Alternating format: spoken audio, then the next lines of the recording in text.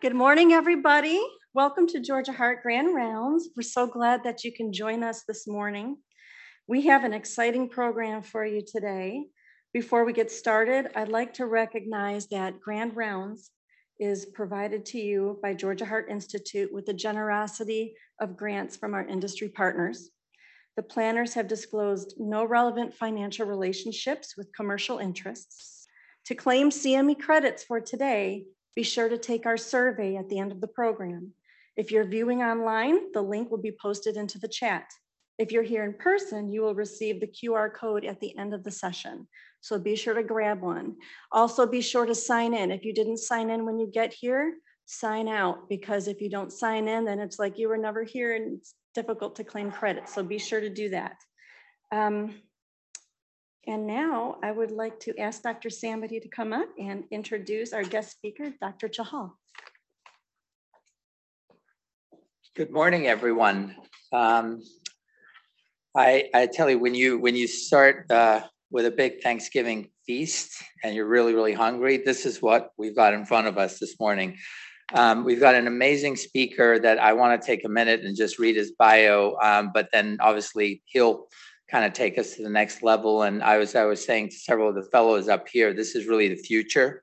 This is where medicine is going, and you're going to see that it's actually here today, as Dr. Chahal will tell us. So Dr. Anwar Chahal is a clinical and translational scientist, originally from the United Kingdom, where he completed medical school, internal medicine residency at King's College Hospital, one of the premier places there, and fellowship in general cardiology, advanced imaging, and inherited cardiovascular diseases at St. Bartholomew's Heart Center and University College London. These are really top places. I went to medical school in England, so I'm familiar with some of this.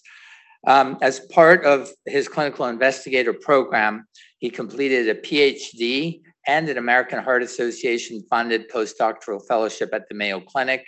He trained in cardiac electrophysiology at the University of Pennsylvania.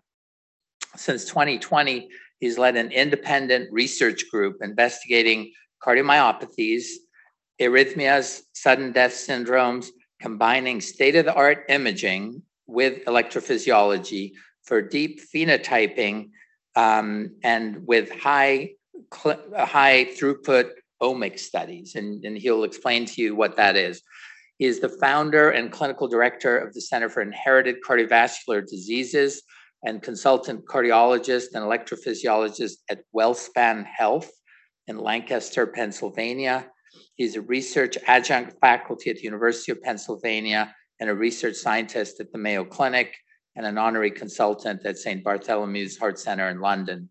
So we've asked Anwar to share with us what cardiovascular genomics looks like in precision medicine today. And I think that you'll find out that, we shouldn't all be treated the same. The same problems, low ejection fraction, sarcoid, amyloid, arrhythmias, sudden cardiac death. We can get to the root of the problem. We can understand the genetics and we can modify that. So I can tell you that 5-10 years from now, if Dr. Chahal has his way, there are going to be these incredible centers of precision medicine. And we certainly are a huge fan of that and would love to learn more. So Anwar, without further ado, please come up.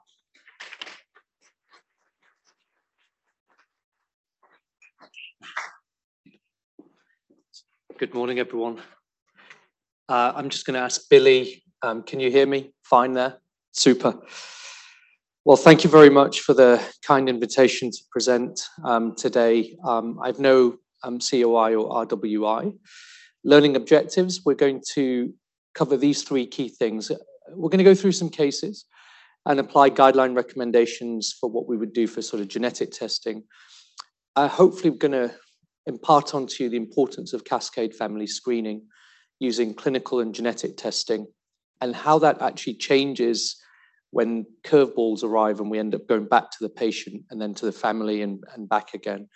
And then I want to give you a very brief overview of precision medicine, precision health, including gene-first screening strategies. So we'll go through some cases and then at the end we'll go over some of the research that we're doing. Okay, so we'll do some definitions because I know I like to dive straight into it, but my colleagues tell me, listen, it was a long time ago when people did genetics. So we'll cover some of these aspects, and then we'll do the cases in the research, and then we'll hopefully close out with some summaries that are good conversation starters. Okay. All right. So what is precision medicine? Lots and lots of definitions out there. Okay. Many words become part of our vocabulary, and we use them. We sort of know what they mean, and they're difficult to pin down. And there's words such as individualized, bespoke, personalized. All these get used together, but they actually mean slightly different things. Okay. It became very popular when in 2015, President Obama announced the Precision Medicine Initiative, which we'll talk about. But some people will say, look, it's a form of medicine that uses information about a person's own genes or proteins to prevent, diagnose, or treat disease. And that's the NIH/NCI definition. Oncology, in case you didn't know, really catapulted the way forward with clinical genetics, far exceeding other specialties, including our own in cardiovascular.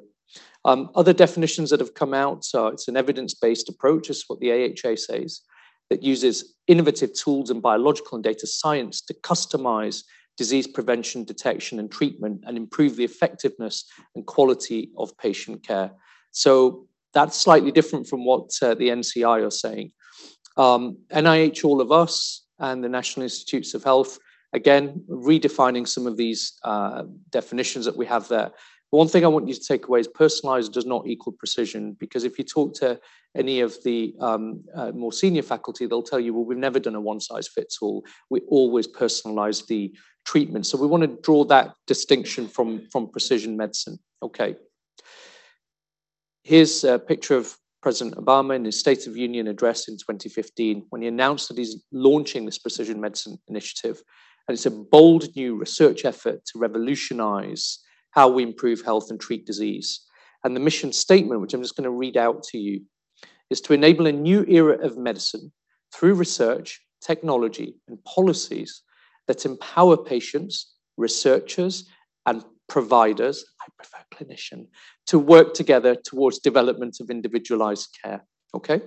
So again, you're seeing some of these words that are interchangeable, but the key words that jump out are really that we want to combine research, technology, and we actually want patients involved, we want researchers involved, we want clinicians involved. And instead of being in silos, we get together and say, right, how can we transform care now for the future? And I'm going to show you that some of these things are actually already here. As part of that, there was a commitment of $215 million of investment that will go into the NIH. And the NIH All of Us program was announced.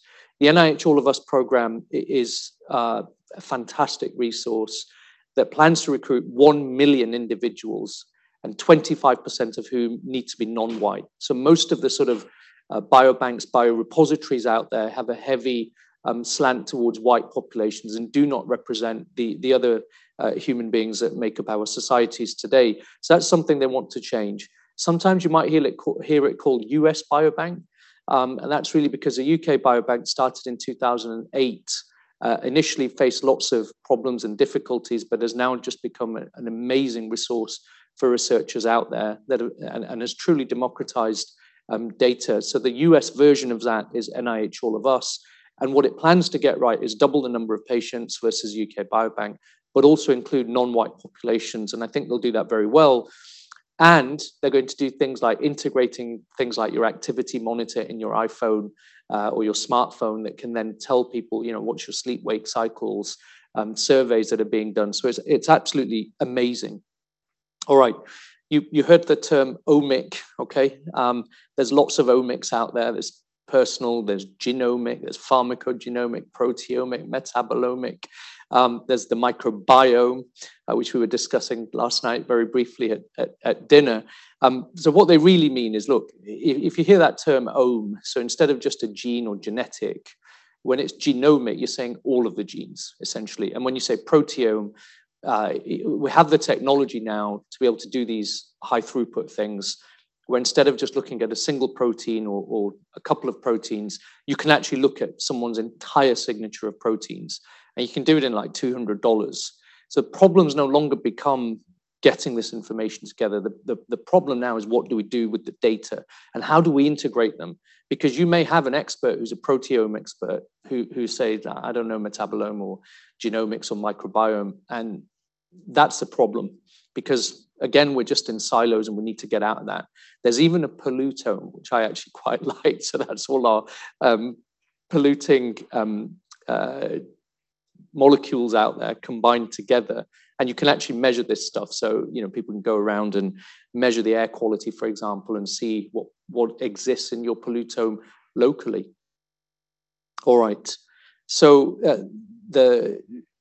I want you to really remember this now, this slide here. What we're saying is, think of where we're headed is that we've got all of these aspects now. We can do a transcriptome. So if you take a heart biopsy, you can actually run to see what are the RNA signatures within there. So in other words, what's gene expression, okay?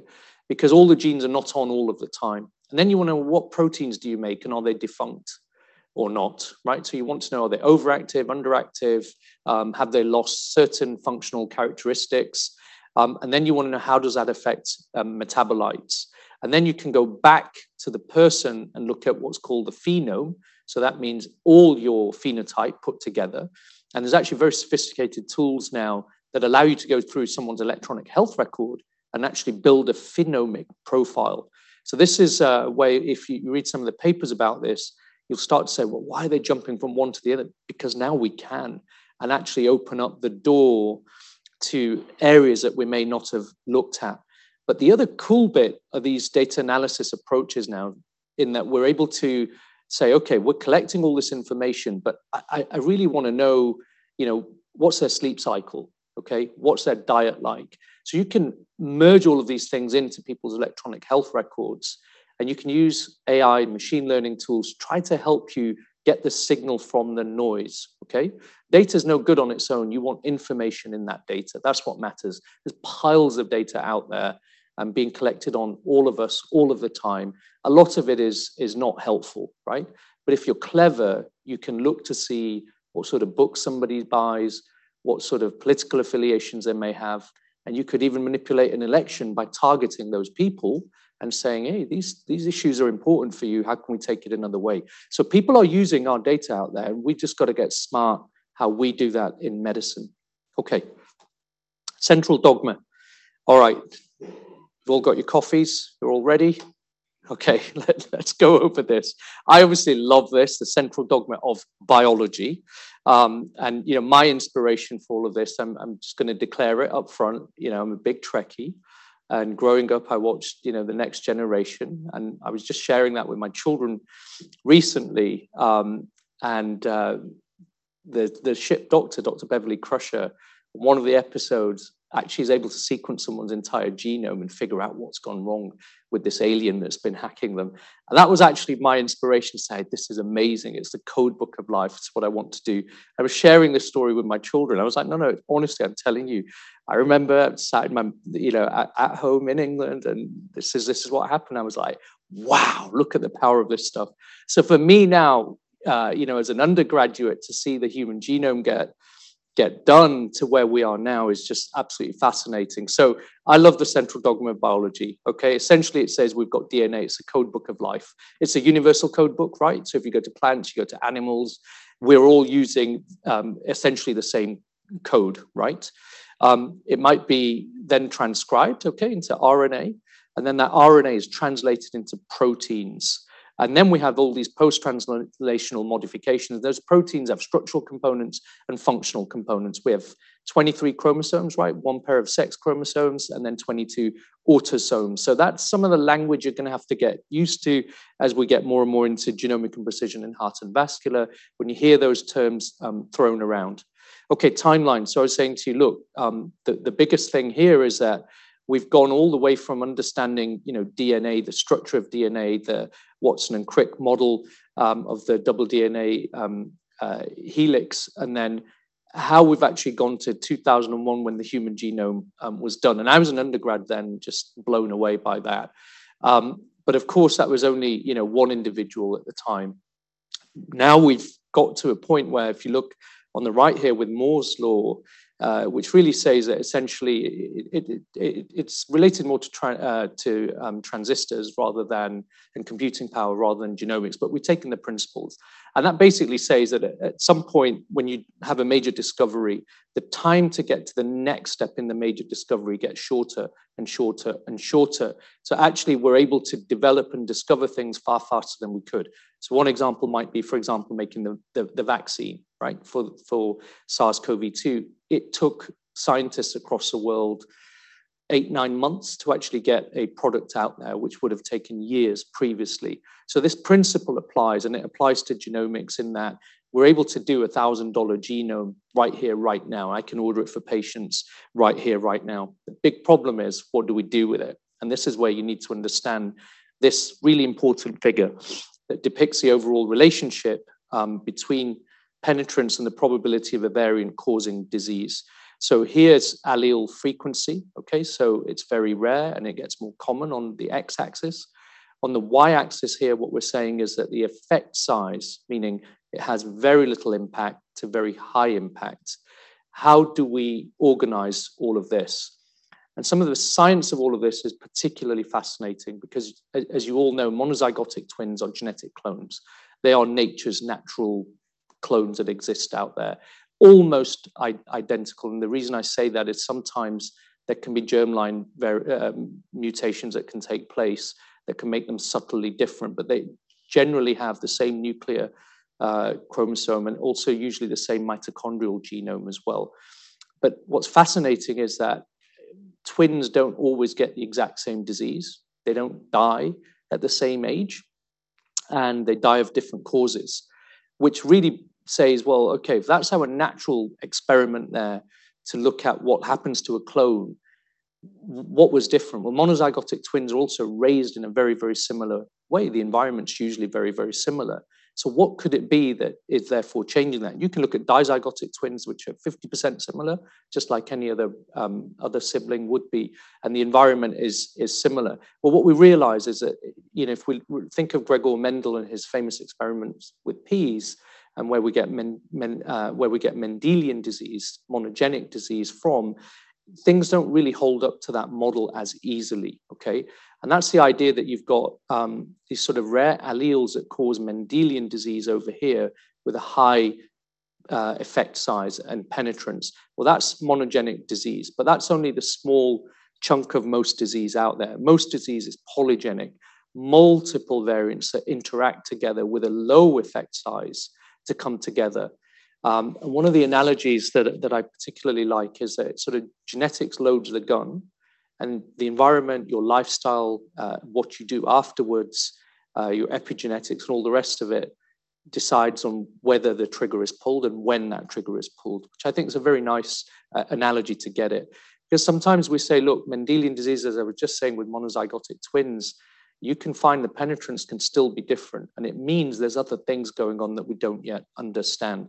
It's a very, very important concept, this, because the other thing it tells you is that, you see, if you have a rare allele and it's deleterious, that usually there's death of the organism if it's so deleterious. And that death of the organism should happen in utero, okay, or very early in life. So in other words, that person can't now reproduce to pass on that allele. The big difference with what of our Mendelian disease and cardiovascular is its adult onset, and it tends to be autosomal dominant. So you only need one bad copy versus the wild type copy to actually cause disease. But people are able to reproduce and pass that on. So really, really important concept versus, almost lethal, severely deleterious alleles. Okay. All right, pedigree symbols. I won't dwell this. I've really left this just so you have some extra reading.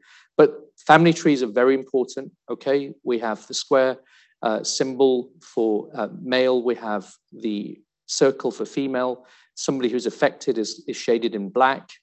Somebody's heterozygous is half shaded. If you're diseased, you put a line through it. But we draw all these complex family trees. And here the thing to remember is that we go by sex. So the NIH definition of sex is chromosomal.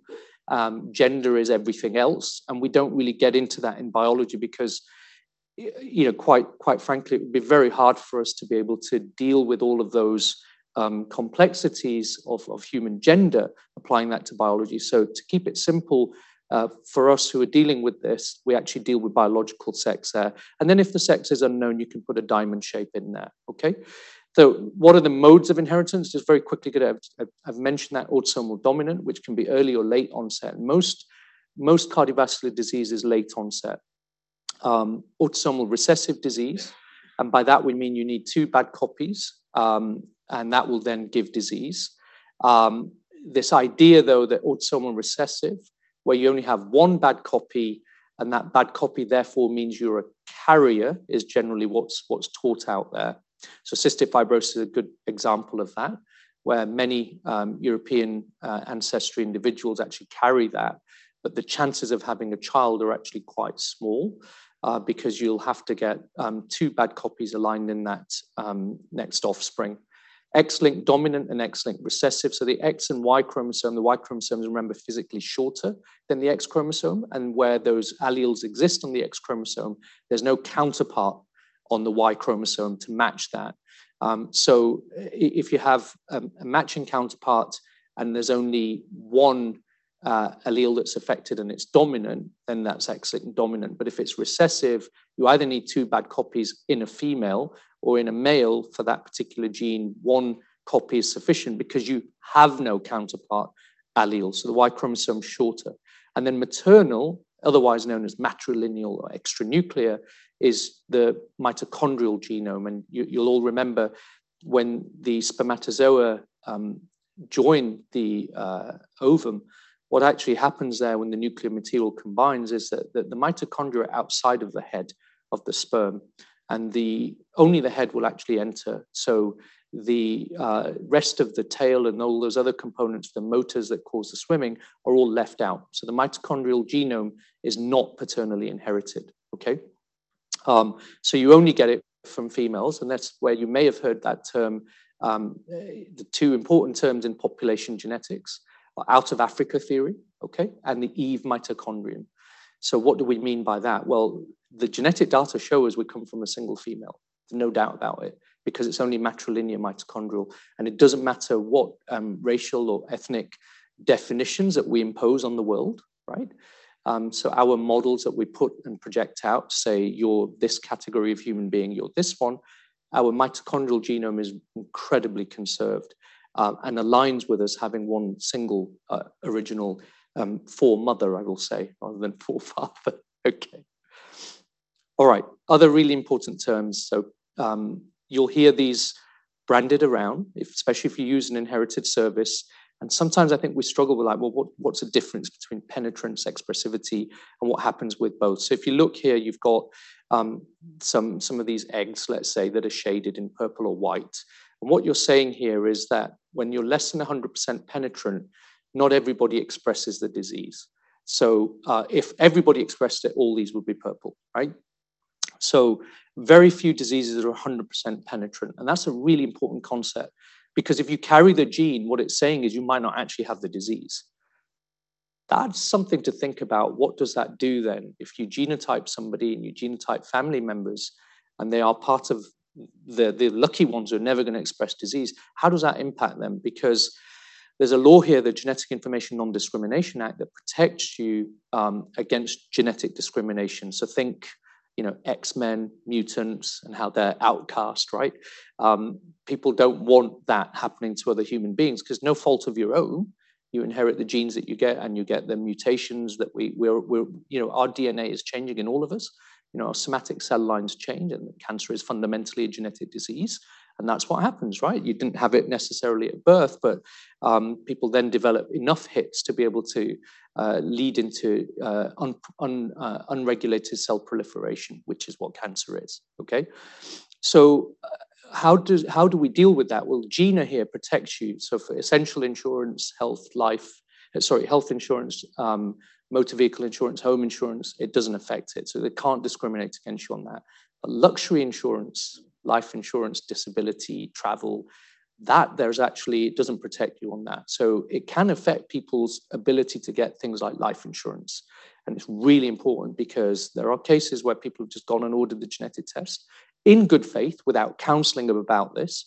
And then they've gone, well, I carry exactly what my mother has. And you said it's autosomal dominant, one bad copy is enough. Yes.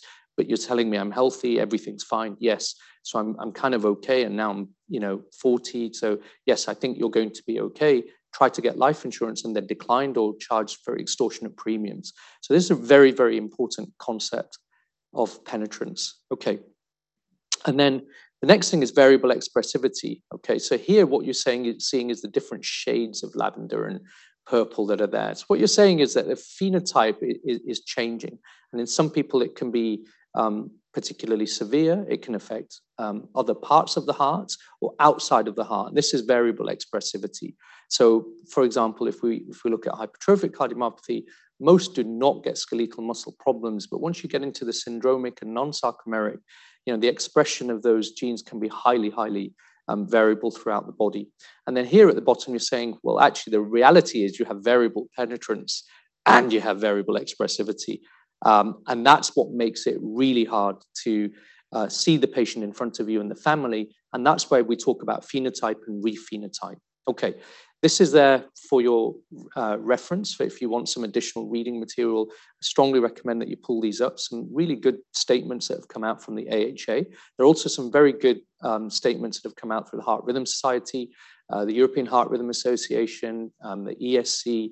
I recommend that you look at those. And then the American Council of Medical Genetics and Genomics have published some really, really important documents. And HFSA, Heart Failure Society of America, has published some on cardiomyopathies led by Ray Hirschberger. Okay, so let's dive into some cases and get your brains firing. And let's say, am I just selling you a load of, stuff that's not helpful, or does it actually make a difference? So let's go with a case. 68-year-old female. She has a history of hypertension, diabetes.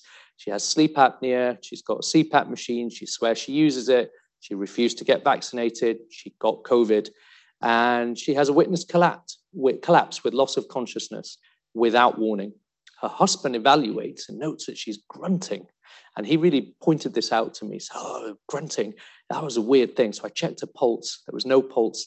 So I moved her from the sofa to the floor and I started CPR. He did it within 2 minutes and he got ROSC. And she was alert and actually sat up.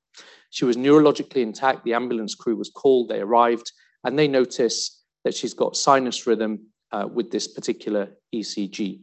She's taken to the ER and admitted.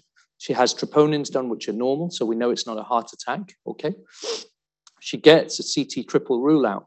Very nice. No PE, no aortic dissection, and no significant coronary artery disease. Fantastic if you can get it. Okay. She gets an echo, shows some concentric LVH, some diastolic dysfunction, and I'm called. Hey, what do you think's actually going on? And a CT, I will say, I didn't really play this, but she does have some consolidation in her lungs from her COVID that she's actually recovering from. And we also do a CT head just to make sure she's not had a cranial event. Let's just look at this ECG. Anybody want to have a go at this? Please, please, please, go for it. I've highlighted it. Sorry? Very good, yes. So the QT is prolonged, okay? And the other thing you'll notice here, I put the highlighter over here as well. This is a narrow PVC, okay? Would you all agree with that? That's a PVC. Look at the T wave versus a T wave here, okay? Now look over here at the T wave.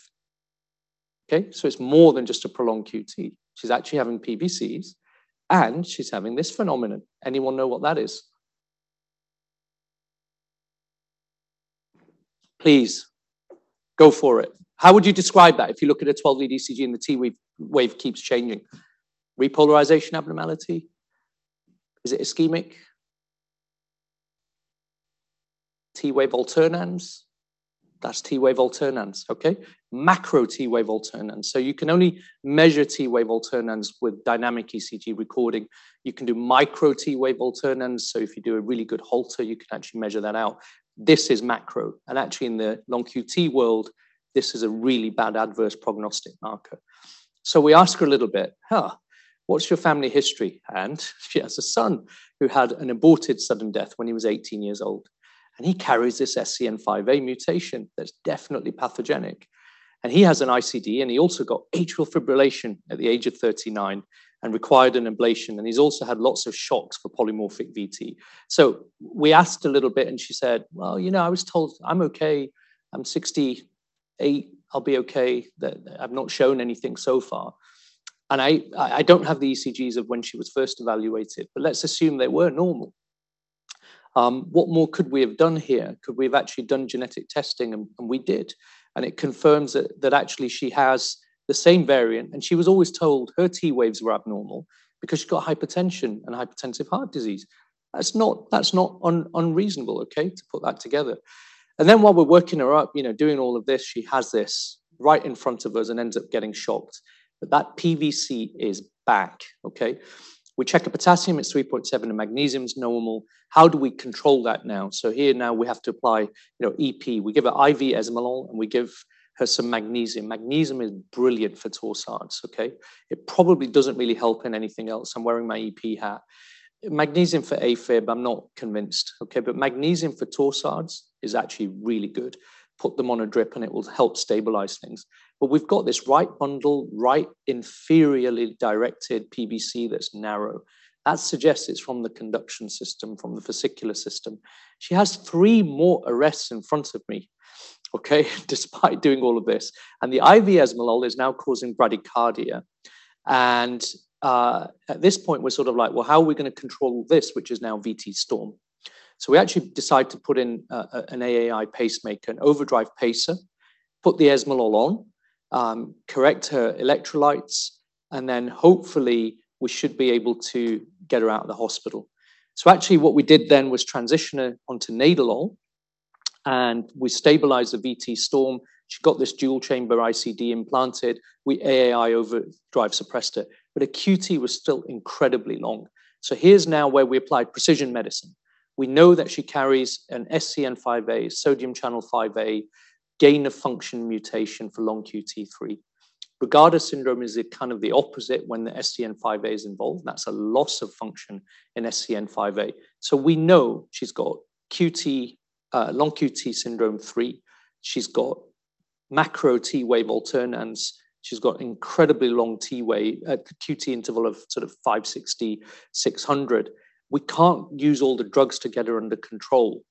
How can I get a QT shorter? Because our goals are to make it less than 500 milliseconds. I can't let her go home. She'll just keep getting shocked. So here what we did, we gave her mexiletine. So we actually knocked her sodium channel out. So having that genetic information helped us to know that she's gain of function. If you knock that sodium channel out, you make the QT better. And I hope I can show you here that not only did we make the QT better, we're pacing her, but we've made that T wave stable now. And I saw her as an outpatient. She got a little bit of hair loss, and we thought it might be mexiletine. So what we actually then did was put her on flecainide with mexiletine, which are not FDA approved, but they're really, really highly specialized. And she's had no further shocks. We've controlled her QT interval. So really nice case where, genetics there made a big difference in terms of what we were going to do, and really important clues within there about what's going on. And it's a real world case that, I'm sharing with you, is that she had everything else: LVH, hypertension, sleep apnea. They don't walk in like a board review exam, 18-year-old with SCN5A, and what do you do? This is real life and how we make a difference with it. Let's do another really nice case. 46-year-old female presented with palpitations. It was hemodynamically tolerated monomorphic VT that we actually saw, okay? No syncope, no pre-syncope. And then she also had these PVCs with a 17% burden. Her intrinsic sinus ECG was normal. Her T waves were normal. Her echo was normal. She had a pre-procedural CMR. I've just got the stills here that showed the RV was a little bit dilated, but the ejection fraction was normal. There were no regional wall motion abnormalities. There was no late gadolinium enhancement of the LV or the RV, and there was no fatty infiltration. So we decided to take her to the EP lab and get rid of these PVCs that are bothering her and sort out this VT. And actually what we found is that these are left bundle inferiorly directed with a V5 transition. In other words, are coming from the right ventricular outflow tract on the septal region. And then she goes into VT in the case. And of course, we start the ablation. Within 10 seconds, it's terminated, which for an EP is like heaven. It doesn't happen often, okay? So we get very excited about that. Then we thought, why does she actually have this? If this is just outflow tract VT, that's actually one of those safe VTs that you don't need an ICD for, right? We talk about VT as structurally abnormal and structurally normal. Structurally normal heart VT is a very good outcome, or does it? That's really the question, or these assumptions that we have made based on retrospective observational data. So we decided to do a voltage map. So what you see here is the right ventricle from different projections. Here's the outflow tract, and here's the mitral valve, the tricuspid valve coming in. You see all the way here at the apex, purple here is healthy, red is unhealthy. Both the bipolar and the unipolar voltage maps here were grossly abnormal. So let's just piece all that together now, okay? You got someone with VT, the RV is a little bit dilated, okay? And actually, if you get into the history, she's actually an ex-marathon runner, okay? So she's got a little bit, maybe athlete's heart, is what we were thinking. Her EF is normal, there's no regional wall motion abnormalities, but she has this VT, and it's mainly coming from sort of the outflow tract area, okay? Is it just outflow tract VT or is it ARVC? I'm sure that's what you're all thinking, right? Oh, this is probably ARVC. And that's what we wanted to know, but how do you know that? So you do a voltage map and it's telling you this is grossly abnormal, okay? We decided to do genetics on her. We actually found a change in PKP2, which is the most common variant seen in arrhythmogenic cardiomyopathy, but it was reported as a variant of uncertain significance. So when you get genetic test results back, they come back in one of three ways. They're reported as the variant, and that's a new way for saying mutation, all the X-Men stuff. We don't want to offend anyone. So we actually call it a genetic variant, okay? And then we have to classify that variant, and we call it benign, or we call it pathogenic or likely pathogenic, or we call it a variant of uncertain or unknown significance. So VUS is the term that we'll use. So if you hear that term out there, that's what they mean, okay? So VUS in PKP2, what can we do about this? And then the big questions that come up, what are we going to do? Should we implant an ICD? Should we screen family members? So Hugh Hopkins has built this ARVC risk calculator from the Hopkins group where you can plug in all of this stuff. But let me just draw your attention here. It says, do not use this for people who do not meet the task force criteria for ARVC. Does she meet the criteria? Her RV is essentially normal structurally. No, she doesn't. Okay, her EF's not dropped. She doesn't have regional wall. Her sinus rhythm ECG is normal. She does not have any T wave inversions at all. Okay, she has no epsilon waves. Right, her TAD time is short. It's not prolonged, but she has these abnormal voltage maps, and she has this VT. So she doesn't meet criteria. So you can't really use that calculator. In the end, it's a judgment call, and we said, look, that PKP2 may be at this. We may have, with the advent of the technology we've got, caught a patient so early in the journey of arrhythmogenic cardiomyopathy, because the cases we hear about in the clinical iceberg are the ones who have survived a cardiac arrest or have very advanced structural disease. It's quite rare to get advanced structural disease. My very first case of ARVC I saw was actually a lady who was a Gurkha in St. George's, London, who had such severe RV dysfunction, she actually ended up with really bad renal failure and ended up getting a heart transplant. I saw the tip of the iceberg there that got me into ARVC, but the majority do not have that overt structural abnormality. They have this period where there's this concealed phase and then this very early phase where the disease changes and something happens. They might report things like myocarditis type episodes, right? And they may just get these PVCs, they haven't syncopized. On the disease spectrum, we're seeing it so early. How do you know she's not going to be ARVC 5 years from now? And then you apply the risk calculator and it says, yes, she does have it. You could probably argue to give it a. So we made the justification that she's got monomorphic VT, even though it's stable, to do it for secondary prevention. We gave her a sub-Q ICD. Okay, here it is. 8 months later, she decides to do this. Okay, and then she basically ends up getting a shock and it saves her life, right? So on balance, look, it was a judgment call is what I'm saying. And these are the challenges that we actually face. I'm actively surveying her and I am screening her family members. And what we're trying to say is this going to turn out to be ARVC? Now, if I was a betting man, I'd say, give me a few more years and she'll meet the criteria. but it's kind of stupid to wait for the criteria to be met when you have a patient in front of you and you need to know what to do with them. And I don't want to implant ICDs in everybody because that's not precision, is it? That's a one size fits all. And sometimes we treat ourselves, right? Makes you feel better that you gave them an ICD and that you can sleep easy at night. But the reality of it is we have to be judicious in our use. And here, I think what we're going to show once her family members all come for evaluation is that PKP2 is probably going to get reclassified from a VUS into pathogenic. But that's the work the inherited program now has to do, which doesn't generate many RVUs except for the family members being screened. Okay, case 3. This one's a quickish one, but 28-year-old male referred for sports pre-participation screening who has frequent PVCs. He endorses remote history of unexplained syncope. On physical examination, he has a mid-systolic click and a mid-late systolic murmur. He has an echo, and the echo shows mild LV dilatation, an EF of 50%, and a Barlow's myxomatous mitral valve. See if we can play you that.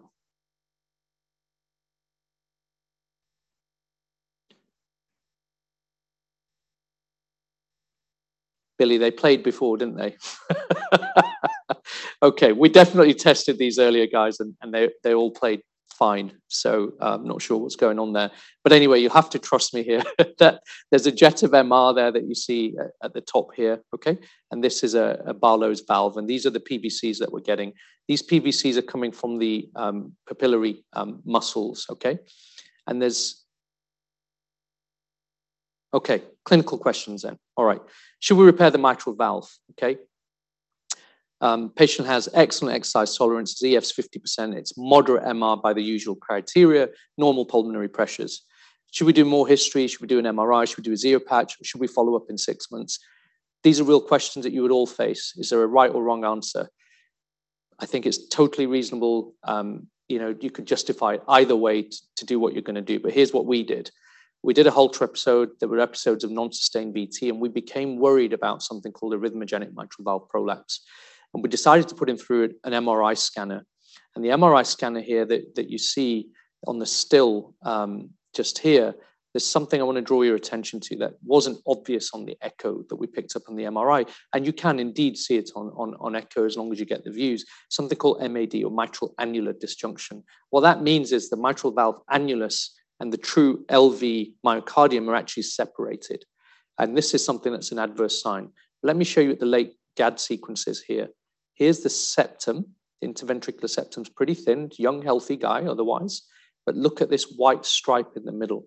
He's got mid-myocardial late gadolinium enhancement. So then he's referred to EP, hey, what should we do about these PVCs and what more can we do about it? And so we said, oh, send it to the inherited clinic.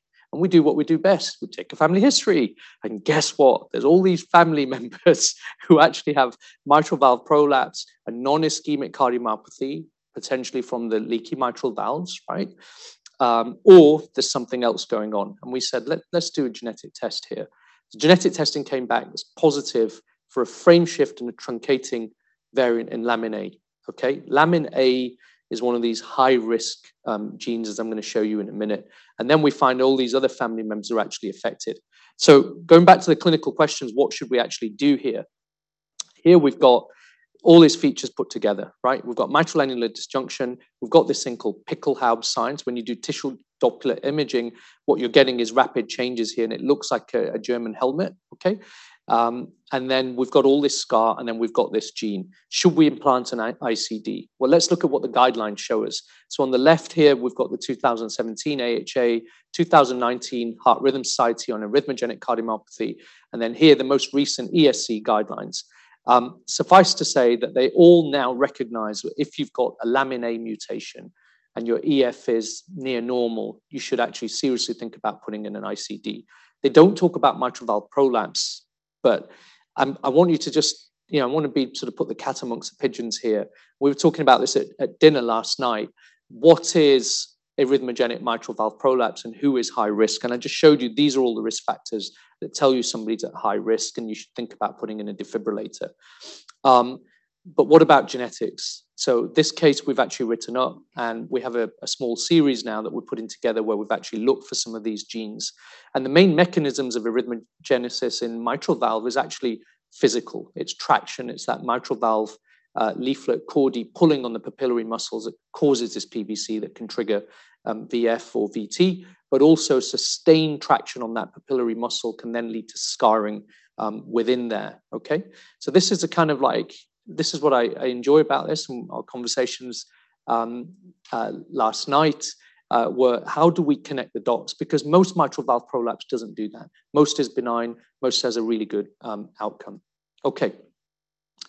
Case 4, I'm going to whiz through this. 21-year-old African-American descent, BMI 30, has some sleep apnea, says he uses CPAP, comes into the ER with palpitations. The 12-lead ECG is below. What do you see? AFib. Agreed? Good. We start the diltiazem drip, and of course, what happens when diltiazem starts? He cardioverts himself. It's not the diltiazem. Okay, don't believe that. It's literally when you connect it and he just cardioverts. I wish it was that powerful. All right, so the 12-lead ECG here has gone back to sinus rhythm. Any major abnormalities? Would you all agree that sinus rhythm, normal R wave progression, good QRS voltages, the T waves look fine? Agreed? I would pass that as normal, but we did an MRI, okay? We don't have any imaging guys here. Do we want to have a stab at this?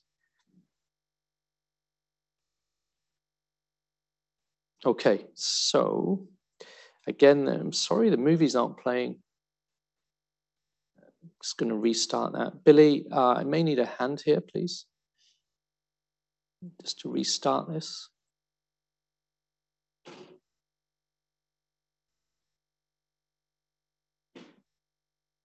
It's all frozen. My mouse is frozen as well. So while Billy's fixing that, essentially this is a normal MRI. Okay, at the bottom left, we did a T1 look-locker sequence, and that was normal. And then the cines are all actually normal, and there's no late gadolinium enhancement. So question for you all is then, what about AF in athletes and younger patients? Yeah, it's just not, none of it's playing. The mouse is getting stuck as well. Yeah, I think the laser's gone now.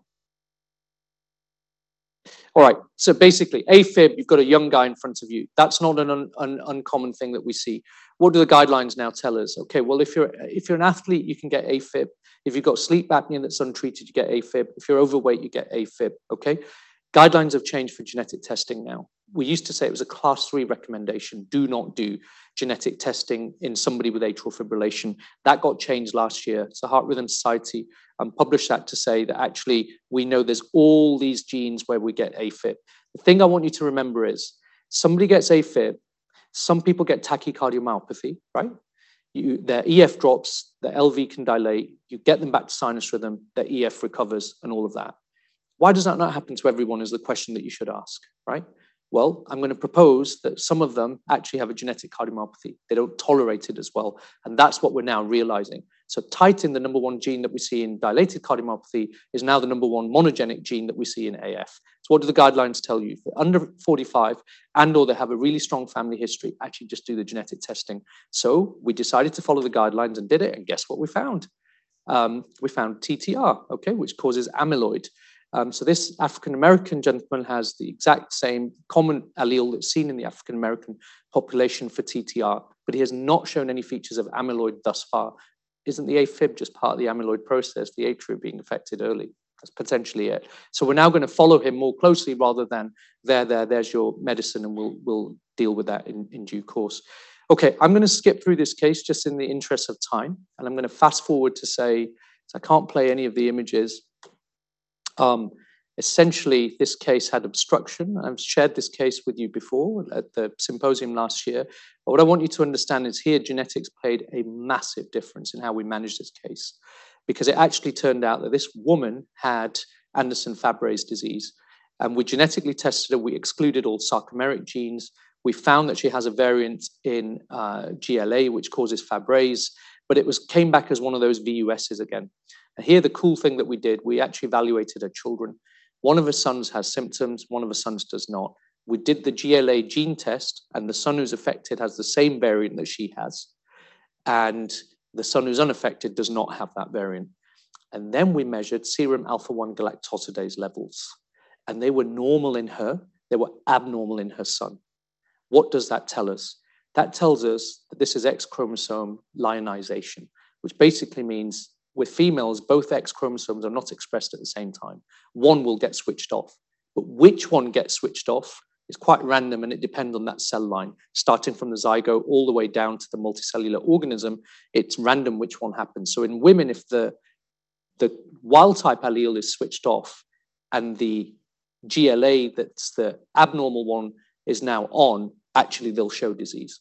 So in London, the number two cause of conduction system disease in females after sarcoid is actually Fabry's, is what we found. And people say to me, including at eminent places here, but there's no LVH. So you don't need the LVH. You can just have subtle conduction system abnormalities. But the beautiful thing here, where we took metabolism and linked it to the gene, was we measured alpha-1 gal in her son. But you can't do that in a female, because overall their alpha-1 gal levels are totally normal, because they have enough activation and inactivation to make sure that that balances out. So here we then got this VUS reclassified as likely pathogenic. So her children, when we screened them, her son is now eligible and has actually started a precision therapy. So enzyme replacement therapy is what he's on, and it's not affected his heart so far. Her son does not need an ICD or anything like that. So we're really pleased that we've been able to prevent disease progression in her son. Okay. All right. I'm going to skip through this very, very quickly. 54-year-old female, Hispanic ancestry, basically has a DCM. She gets a BIVI-ICD, okay? She has atrial flutter, fib, she gets ablated. We organize an MRI and we get all this horrible imaging artifact. But we do get some LGE, and we can see that the septum here and here is actually scarred, okay? Again, this is real world images that I'm sharing with you. So we run a gene panel, and to our amazement, it comes back as positive as BRCA-G2. BRCA-G2 is one of those things that causes hypertrophic cardiomyopathy. But important things of what the genetics did for us, we excluded known DCM genes, we excluded known sarcomeric genes, and we excluded amyloid and Fabry's. And this BRCA-G2 gene that we identified as the candidate, we're essentially saying that this is actually advanced BRCA-G2 cardiomyopathy. So here we did family screening of daughter 1. She was pregnant at the time. Her ECG otherwise looks normal. Her son, who came and did the ECG, and then her other daughter, we did the ECG. Look at this, grossly abnormal LVH with pre-excitation. So we had a bet in our clinic, and we said, who do you think is going to be gene positive? Right? And guess what? The genetics was negative in this daughter. This one declined, but I reckon is negative. And then we tested this daughter, and sadly, she's positive. Now, the amazing thing is she's 29. She's fit. She exercises. She's one of these people who does this whole Peloton thing and, you know, whole this high intensity exercise. We put her on a cardiopulmonary exercise testing. It was totally normal. VO2 max was great. But this is what her echo shows. I don't think it's going to play it again. Okay, but would you implant an ICD? What's sudden death calculator show us? I feel like I really need to show you this. Okay, so I'm just going to play it in this mode. There's a lot of effort gone into bringing you this case. Look at this for hypertrophy. I showed my wife and she was like, where's the bloody blood go? I was like, well, there you go. There's no room for it whatsoever, okay? And then we actually did some late GAD sequencing. And look at all this, scar, scar, scar. What I want you to take away here. Oh, they can't see it. Oh, really? Oh.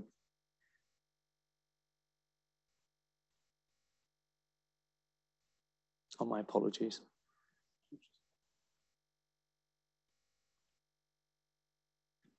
Okay, just go back one. See if you can play that.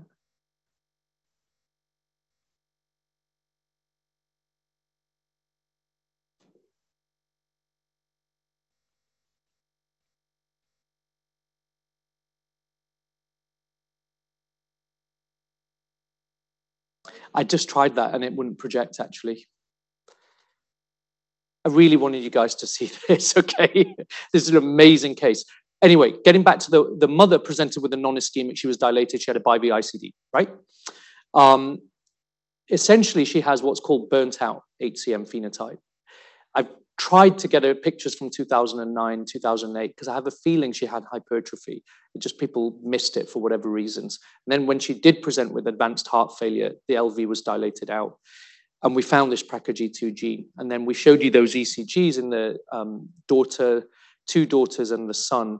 The son and one daughter were normal. One daughter had pre-excitation. So BRCA-G2 cardiomyopathy is really important to know because it's not sarcomere, it's a glycogen storage disease. And you'll remember inborn errors of metabolism tend to present at neonatal, very early in pediatric. Not this one. This one is adult onset. The usual age is 40 years. So you can see how chunky that ventricle actually is. Thank you very much, Billy. Okay. And then here, look at the late gadolinium enhancement here. An incredible amount there. So the questions are, do you put an ICD in? Which calculator do you use? How do you manage obstruction? And so BRCA-G2, this is what we actually did, right? The sudden death calculator shouldn't be used for this. BRCA-G2 sequencing, there's just not much you can actually do about it. But we ended up putting in an ICD, ended up putting in a sub-Q ICD. Here's a reference for you. I was going to talk a little bit about HCM, but I know we're short on time. But the big thing I wanted to really share with you, hopefully these are now playing, the HCM comes in different phenotypes. I've shown you a GLA case of Fabry's. I've shown you a BRCA-G2. And the variation in anatomy, that variable expressivity that we talked about at the beginning, is all of this with the sigmoid septum, reverse contour, mid-cavity obstruction, and apical variant HCM, okay? And these are the phenocopies that we have to exclude. What I want you to take away is if you use imaging and use genetics, you can exclude these things because the management is different, okay? The sudden death calculator doesn't include BRCA-G2. So actually you're on your own, it's a judgment call, okay? It also doesn't apply to Fabry's. How do we manage obstruction? I want to make you aware of this drug, the cardiac myosin inhibitor, mavacamten, which is now FDA approved. It's the first in class drug that actually affects hypertrophic cardiomyopathy. It does that by actually affecting the sarcomere. It's negatively inotropic and it targets a mechanism of hypercontractility and it improves myocardial energetics. So it's now approved to be able to do this for patients. There's some trial data there that I'm just going to whiz through, but essentially the FDA have approved it for anybody who would be a candidate for septal reduction therapy, that you can now consider them for this drug. But the big worry everyone has is it's so powerful, it drops the EF, patients don't develop heart failure. So there's this REMS-based system that really helps us do that. And the question is, how is this going to change management in 2023? We now have a precision medicine drug. Do we have to go through the usual management of HCM, beta blocker, verapamil, disopyramide, or will we just be going to myosin inhibitor, and if that fails, send them for a myectomy? Okay, there was some research I wanted to share with you, but I know we're short of time. I'll leave the slides in there, but just to say that population screening or precision health, this paper that we published last year in Circulation, the nice thing is that what we showed is that actually healthy individuals, you do find these variants, but the penetrance is very low. So if we're trying to make a case for offering population-based genetic screening, it's very difficult to do that. But this slide, I really want you to take away. If we looked at what kills you, so it doesn't matter what the cause of death is. It could be heart failure, it could be a sudden death, any cause, you're going to die if you carry these genes. I don't know what that means. Does that mean you've just got a predilection for a problem with a genetically unhealthy myocardium that's now more susceptible? I don't know, but for the first time we showed this signal. Now other groups are starting to show these signals. So future of precision, I think we're going to be combining all of these approaches, as I mentioned to you earlier. Gene first screening, this just came out. This was a simulation. Basically said we can save lives, but it's going to cost us a lot of money. All right, so I'm going to conclude here. Genetic testing is just going to grow. That's all I want you to remember from this slide. It's going to get increasingly utilized. You can't avoid it. It's going to turn up in your clinic. It takes a multidisciplinary team. It takes people like genetic counselors. It means that we talk to imaging, EP intervention, our cardiac surgeons, our physiologists to get together and say, we need to figure out what's going on with these cases. I put Genomics England there because their model now, which I think we're going to adopt in the US, is to devolve genetic services. So instead of everything going to clinical genetics, is actually say you have your own expert, neurologist who's a neuromuscular disease genetics person who deals with that. And anything weird and wonderful syndrome, you can't figure it out, the diagnostic odysseys, send them to clinical genetics because basically we're massively understaffed, same in the US as well. Okay, I think what we're going to see, and I'm excited about this with my scientist hat on, is we're going to go bedside, bench, back to bedside, back to bench so quickly The 15 to 20 years to get a drug is going to change. We're going to discover things far, far faster than we ever did before. And this is the future now. Data harmonization, taking the EHR, using their wearable technologies, collecting all their omics and piecing it together to say, you know, how do we figure out what this stuff is? So I'm going to conclude there with some take-home messages, hopefully bang on the dot. So genomic precision is here, okay? It's just set to grow. The model of having a cardiologist with expertise in GPM, or genomic precision and inherited, is the key. Through cases, we've shown the power of genetics to redefine clinical diagnosis, guide our management, and prognosticate. Family screening is crucial. For example, we've just shown you that PRACA-G2 case where we're going to save her daughter's life rather than just leaving her going by a symptom-based approach. Know the guidelines for genetic testing have changed. We now actually include AF. Genetics of long QT makes a big difference to management, as we showed in that one case there.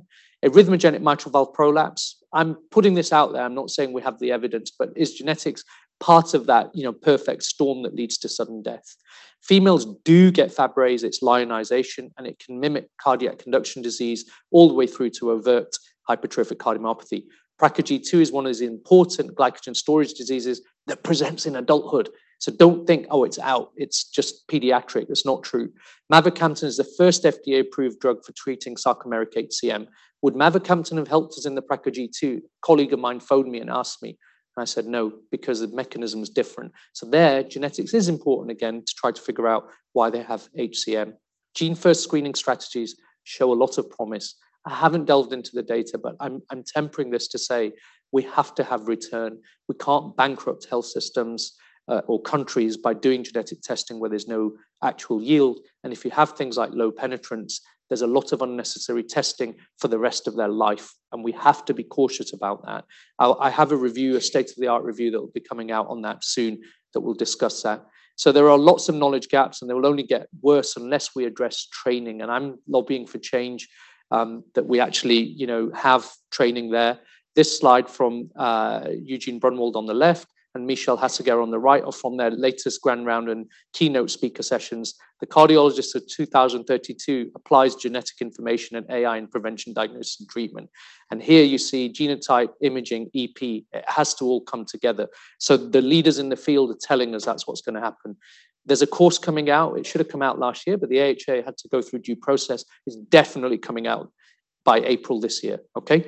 Look forward to that. It was a pleasure to work with my colleague Andrew Landstrom to do it. If you want a cheat sheet to print on the wall, this is an infographic I made for the ACC. There's a link.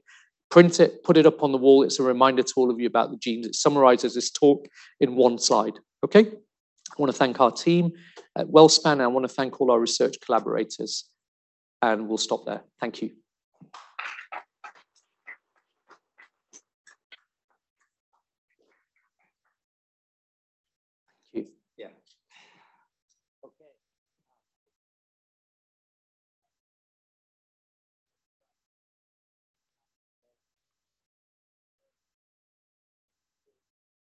And you heard things that, frankly, some of us had touched on in our lives, but they're so complicated and explained so well. And what does it mean to us today?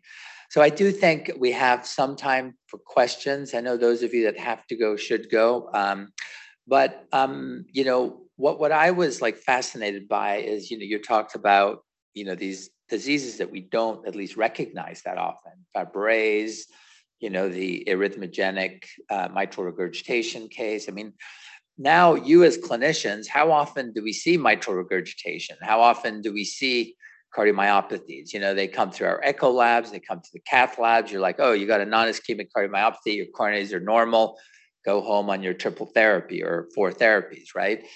So I guess my question to you is, you know, when precision medicine in the cardiovascular space comes to full fruition, as we go through this journey, what percentage of sort of the common diseases we see, atrial fibrillation, non-ischemic cardiomyopathy, congestive heart failure, will have an underlying genetic sort of signature that will alter our therapy? Are we thinking about 1%, 2%, or do you think, as you've suggested, that it might be a larger portion of our patients? I think if we take all Mendelian disease, right? The way to think about it is Mendelian disease and multifactorially inherited, or polygenic is the other term used. Things like coronary artery disease, as you know in your field, premature CAD, FH, right?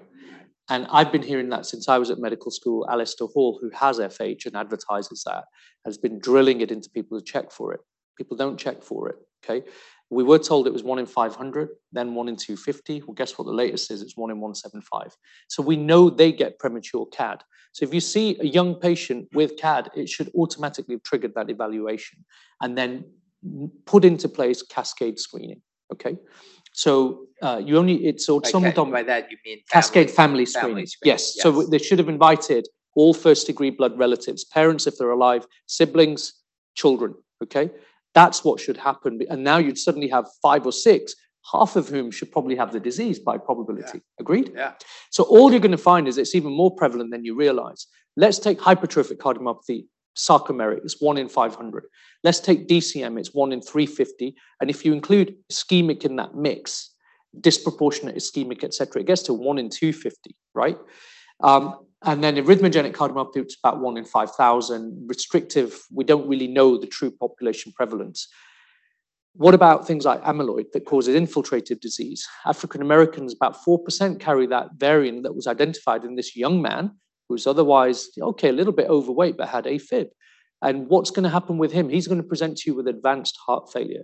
So actually, I think we don't know is the answer, because all these population prevalence estimates are based on epidemiological data on phenotype. And it's usually more aggressive bits on that clinical iceberg that you see. So what about all this subclinical disease, which is where we end up in prevention, precision health versus precision medicine? Precision health is really the screening bit before you have disease. Primary prevention, can we get in there? And that's the big challenge.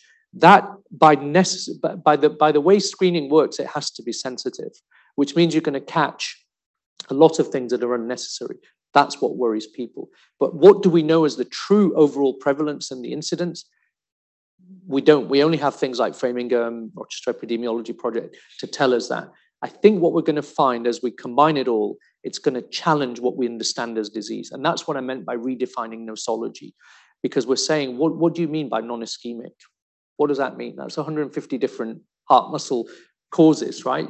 That's where I think it's going to change it. So I think we're going to see more disease, and we're going to redefine the disease. We are going to see increasingly a genetic component. The Mendelian disease, yes, will be easy. The multifactorially inherited disease, which is most of it, the diabetes, the hypertension, and there's a lot of lifestyle, becomes harder. But we're going to see things like polygenic risk scores come in that are going to say, right, if you're a smoker, it doesn't matter what your polygenic risk score is. That's the biggest risk factor. You've got to stop it. Lipids, fix that. Then polygenic risk scores, et cetera, will be adjunct to that. So I think then they'll help us in this area to figure it out. Someone like yourself, who probably could get polygenic risk scoring done, is well-informed, well-read, looks at your diet, looks at your lifestyle. That polygenic risk score, does it improve outcomes, is the big question. And that hasn't been consistently demonstrated in the CAD area and not yet in AFib. But the Mendelian stuff is the one that we want to pick up, because they're going to get the titin cardiomyopathy. They're going to get amyloid, right? So, right, there's just unbelievable insights. And we as clinicians, Jamie?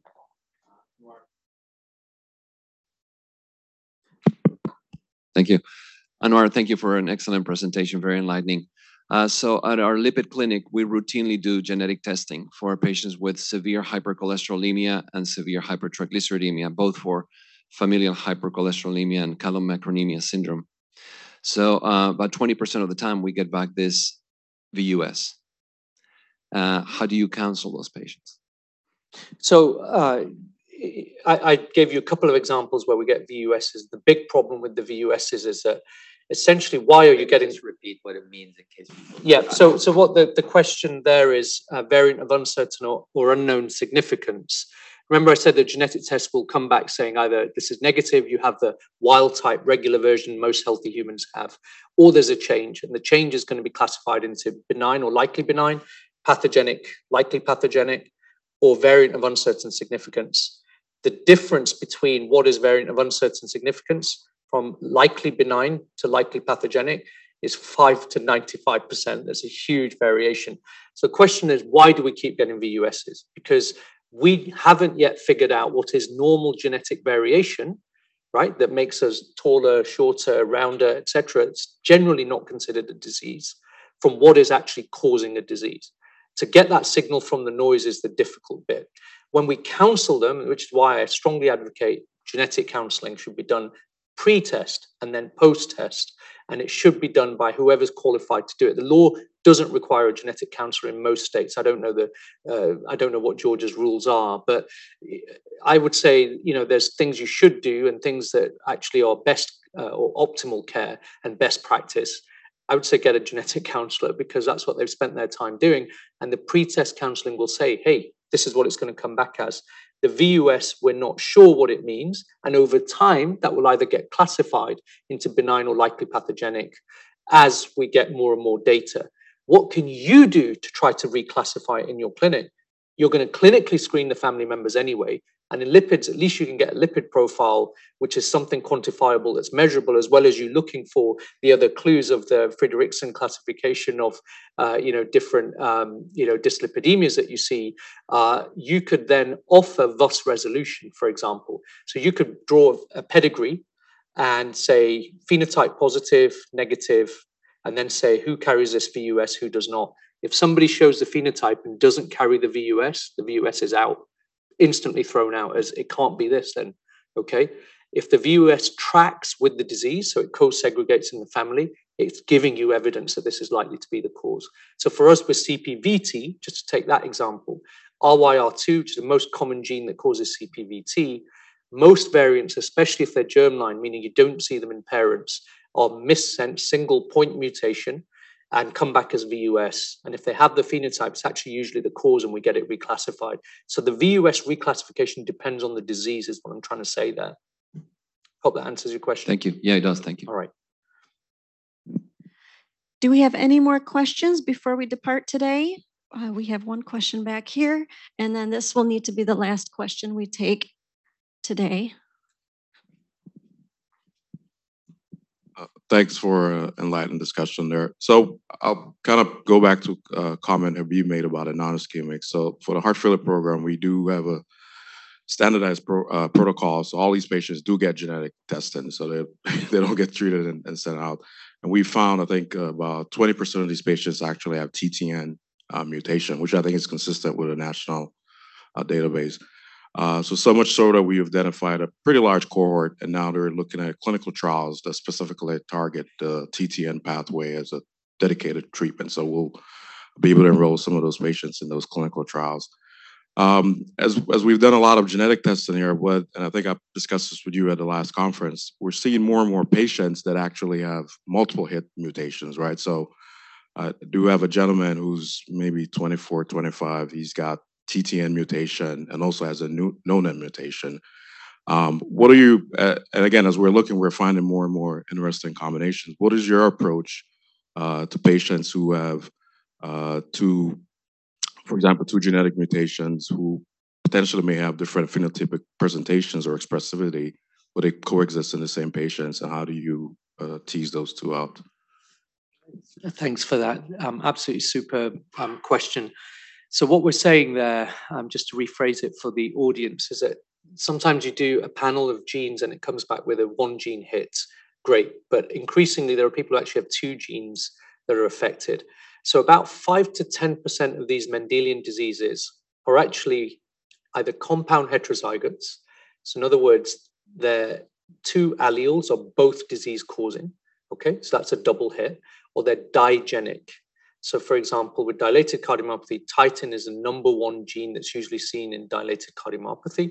So you have a hit in titin, but you also have a hit in one of these other genes that can cause DCM or a restrictive cardiomyopathy or hypertrophic cardiomyopathy. And the example you gave there was Noonan's, which are RASopathies. So what happens in those situations? Well, we know when you have a double hit, you tend to have earlier onset of disease. You tend to have more severe disease, and it's actually more likely to be penetrant. So actually they're higher risk. So for long QT, certainly for the risk calculators there, we actually say, do you have a double hit? Because if you do, well, do you remember Javel Lang-Nielsen and Romano Ward, right? Romano Ward syndrome is the dominant need single, and Javel Lang-Nielsen is the recessive version. So you can be recessive because both bad copies are the same, or compound heterozygotes, both are bad copies but different. They're born with hearing problems, right? So they get more severe disease. They're deaf. They have low fetal heart rate. So these ion channel diseases, when you're double hits, cause earlier onset disease, more severe disease, and disease that actually can have expression throughout the body. So not just the heart. And I absolutely agree with you. There's no solid guideline, high evidence-based recommendation on what to do. It's a judgment call, and I treat them more aggressively is the answer.